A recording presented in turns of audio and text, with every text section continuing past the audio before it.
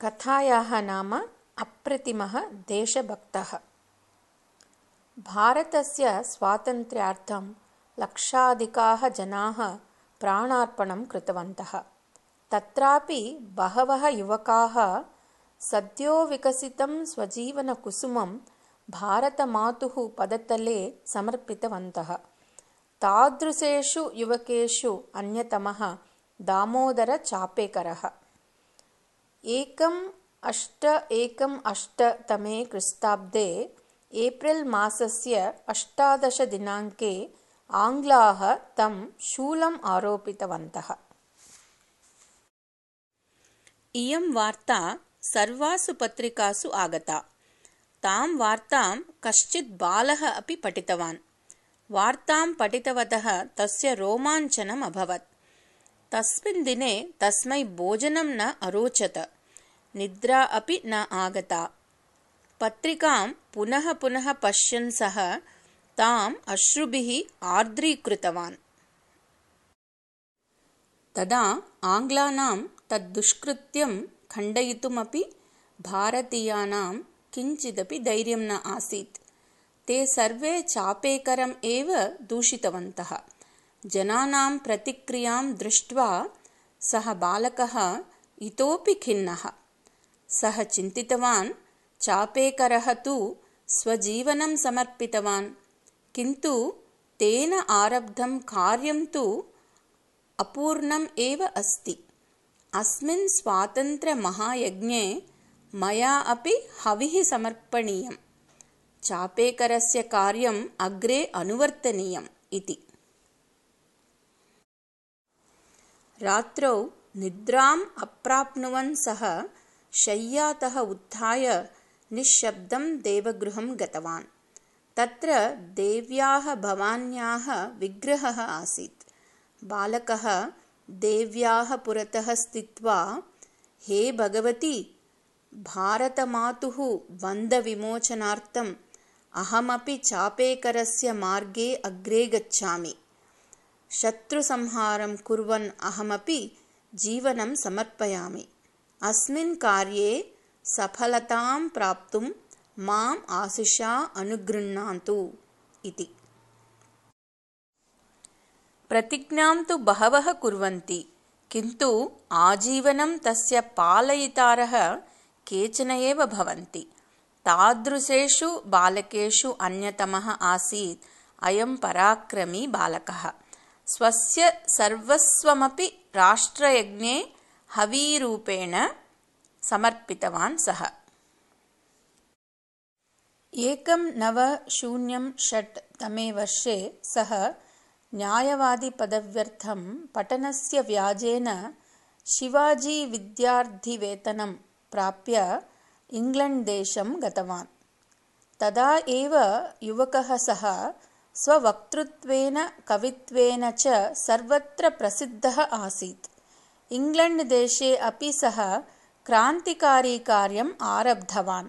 स्फोटकानां भुशुण्डीनां च निर्माणार्थम् अपेक्षितानि वस्तूनि रहस्यरूपेण भारतं प्रति प्रेषयति स्म सः।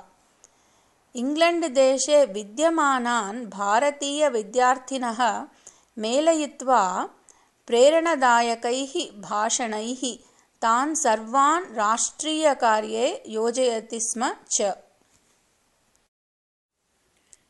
1910 तमे क्रिस्ताब्दे भारते जैक्सन् नामकः आङ्ग्लाधिकारी क्रान्तिकारिभिः मारितः। तस्य हननार्थं विदेशीया भुशुण्डिः उपयुक्ता आसीत्। अतः लण्डन् नगरे विद्यमानस्य तस्य युवकस्य विषये आङ्ग्लाधिकारिणां संशयः उत्पन्नः। अतः ते तं बद्धवन्तः। न्यायनिर्णयार्थं तं भारतं प्रति प्रेषितवन्तः। नौकया आगमनसमये फ्रान्स् तीरे सः नौकातः जले उत्प्लुत्य पलायनं कृतवान्, किन्तु फ्रान्स् सैनिकाः उत्कोचं स्वीकृत्य तं आङ्ग्लसैनिकेभ्यः समर्पितवन्तः। भारतदेशे न्यायालयेन तस्य 2 वारं जीवावधिदण्डनं विहितं। कारागृहे अधिकारिणः तं बहुधा उपहसन्ति स्म। कदाचित् कश्चित् अधिकारी तम् उक्तवान्, भोः, अस्माकं सर्वकारः बहु दयालुः अस्ति। यदा भवतः 50 वर्षाणि अतीतानि भविष्यन्ति ततः अनुक्षणमेव भवतः विमोचनं करिष्यति इति। तदा सः युवकः हसन् उक्तवान्, तावन्ति वर्षाणि भवतां सर्वकारः भविष्यति इति स्वप्नः अपि मास्तु भवतः इति। एतत् श्रुत्वा लज्जितः सः अधिकारी ततः मौनं गतवान्। तस्य युवकस्य पत्नी तदा तदा तेन मेलितुं कारागृहं प्रति आगच्छति स्म। तदा सः पत्नीं वदति स्म, पुत्राणां जन्मदानं, गृहनिर्माणम् इत्यादिकम् एव दाम्पत्यजीवनस्य लक्ष्यं न। तादृशं कार्यं चटककाकादयः अपि कुर्वन्ति। मनुष्यजीवनं विशिष्टं। सेवया समर्पणेन च जीवनं सार्थकं भवति। अद्य वयम् अस्माकं सुखम्, अस्माकं वंशं च नाशितवन्तः, किन्तु तेन निश्चयेन आगामिकाले बहूनां सुखं भविष्यति इति। पश्चात् तं युवकं भारतदेशात् अण्डमान् द्वीपस्य सेल्युलर् कारागृहं प्रति प्रेषितवन्तः। तत्र उत्तमः आहारः न दीयते स्म। बहु कठिनं दण्डनं यच्छन्ति स्म। तैलनिर्माणयन्त्रस्य कर्षणार्थं वृषभस्य स्थाने तमेव बध्नन्ति स्म। तादृशकठिनदण्डनसमये अपि सः कारागृहे एव महाकाव्यं रचितवान्। कारागृहे विद्यमानेषु अन्येषु सर्वेषु राष्ट्रभक्तिं जागरितवान् च।